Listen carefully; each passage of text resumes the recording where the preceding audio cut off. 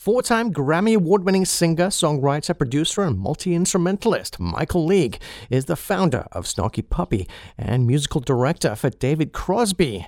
He's just released his debut solo album, So Many Me, via Ground Up Music. Quarantine found League in a tiny apartment in Cadiz, Spain, with no Snarky Puppy projects on the horizon.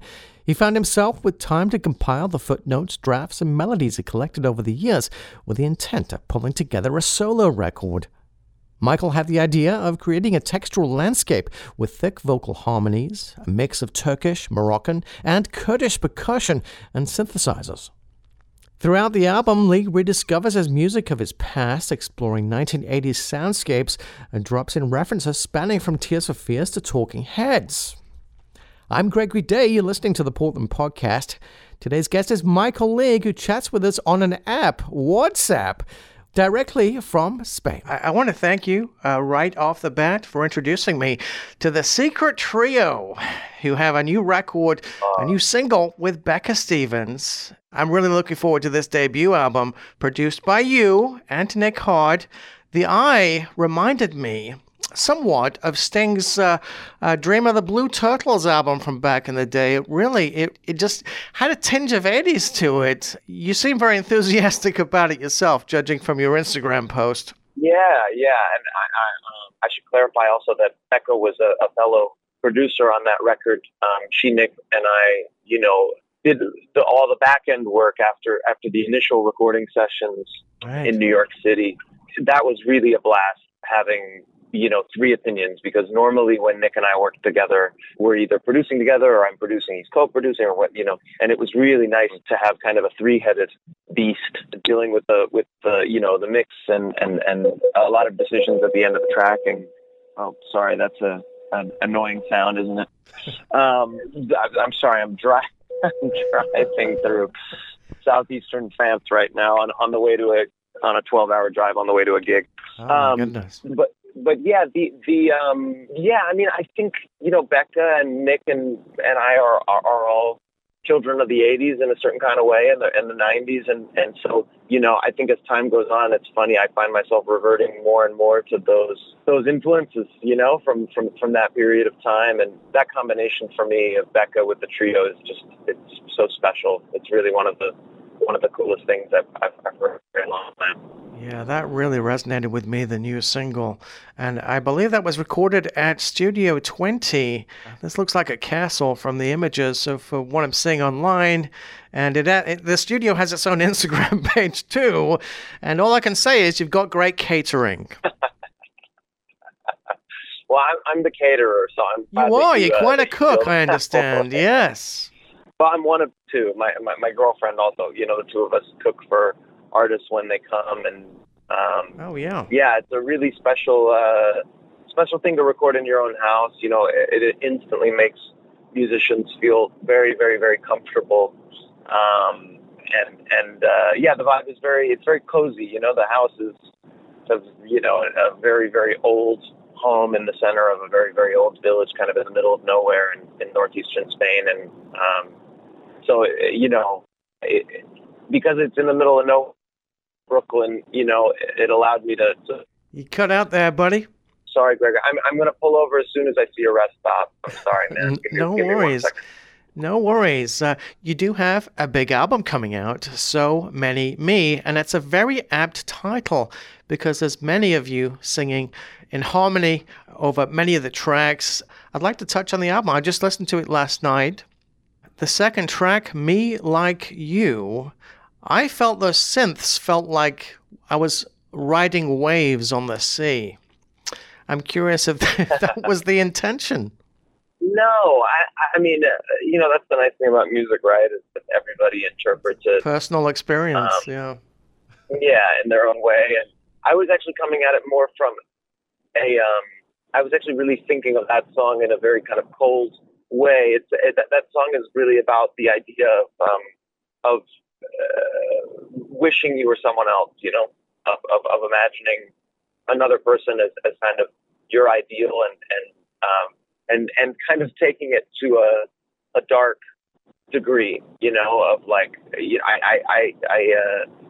I'm always fascinated by shows that talk about singularity and, stuff like Ex Machina or for example, or Westworld or whatever, these kinds of things. And this idea of like, putting yourself inside a different person or creating a replica of someone and living that, which for me is like a very, very fascinating idea. So that's really where that kind of song is coming from. It's kind of like self-loathing and wishing you were somebody else until you make yourself someone else in kind of maybe a dark or a malevolent way. It's not a very cheerful song. And that leads into Right Where I Fall, a very haunting track. I noticed your vocal harmonies, they're very precise. That struck me because I don't think I've heard vocals like this ever. I mean, you've cited a lot of influences, but I don't think I've ever heard vocals quite like this before. It creates a very surreal sort of a vibe. You've created something very unique that I have not heard. And I've listened to a lot of world music. You cite Peter Gabriel, a legend in the genre, but I don't think I've heard music like this before. That's not so much a question. It's more of just an observation. I love that you use the word surreal because I that actually is absolutely the kind of energy that I've been trying to create, both in the songs and also in the music videos that we've been doing in the little village where I live, where I recorded the album in Catalonia. And I think in general, I as a person, I think I have a bit of a detached disposition, and definitely as a songwriter. Because you moved around so much when you were younger? Do you think that has something to do with it? Yeah, I think that could very well be a big part, if not the primary reason for why. Yeah, absolutely. I mean, I think when you're a military brat, you learn how to. Brat's an acronym. It's not. I don't mean like I was a brat. Yeah, no, I'm a military brat too. Oh, you are? Okay, so you get it. Yeah. I understand. Yes, I understand. Yeah, I mean, I think when you grow up like that, you learn how to say hi and bye really fast. Right. To people, yes. And so maybe that's what it is. I, also being the second child, my brother was older than me and had a pretty tumultuous adolescence. So I think I was used to just kind of, sitting in the cut, in the background, and so maybe, yeah. Am I in a therapy session right now? I feel like I just walked into a therapy session. I walked myself into one.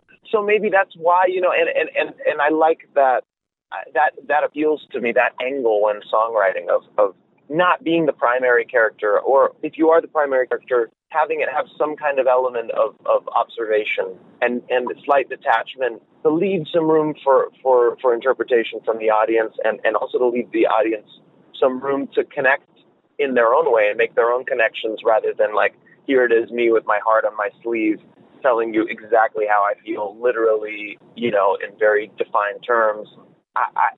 And life for me is surreal a lot of the time too, so maybe that's why the songs feel that way and the videos feel that way.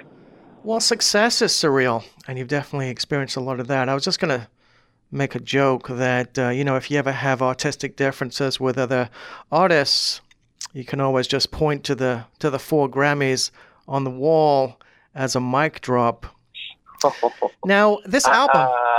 I'm just kidding. Now, this album, it feels very intimate to me. I mean, you're literally whispering on the track Touch Me, and it feels extremely intimate. Listening to this album on the headphones is quite an experience. What I love about you, Michael, is you're very giving of other artists, and you're putting other artists out there. You just interviewed Laura Mvula. With your label, you're trying to get out music to ears that would not normally hear them. And it's part of this festival. It's part of the idea, the concept for your label.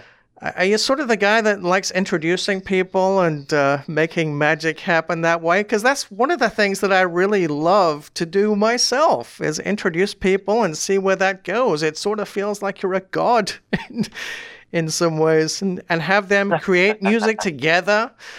It really struck me when you posted about Becca connecting with the Secret Trio because they're both incredible artists. And to put them together is very, very special. And you're really the reason. Well, I have to give Jamie Haddad, the great percussionist for Paul Simon and everyone else on earth. You know, he's played with everybody. He also plays in my band Bocante. You know, I really have to give the credit there to Jamie. I mean, I begged Becca to go to that show. Yes. I begged her. You know, I was like, she was so tired. You know, I mean, that festival it's a lot of music and it's very long days and it's very stimulating and it wears you out, you know, and I think they were playing at 2 a.m. or 2:30 a.m. set. And I really said, Becca, you have to see this. You have to see this band because it's like, it's your music, you know, it's your thing. And so we were standing next to each other and they were playing and Jamie was standing next to Becca and told her, you know, this is your new band, you know, and she was like, oh, please, they're not going to want to play with me. And I said, well, let's find out, you know. So the gig ended and the three of us went backstage and I said, hey, this is Becca Stevens. They were like, wow, nice to meet you. And I was like, I think Becca has something she wants to say to you, you know. And she basically was like, you want to make a record together? And they said, yeah. And then the next day we started scheduling it, you know. So you know, definitely big props to Jamie for making that connection. And yeah, it is really beautiful connecting people because it's like we all have our voices as musicians.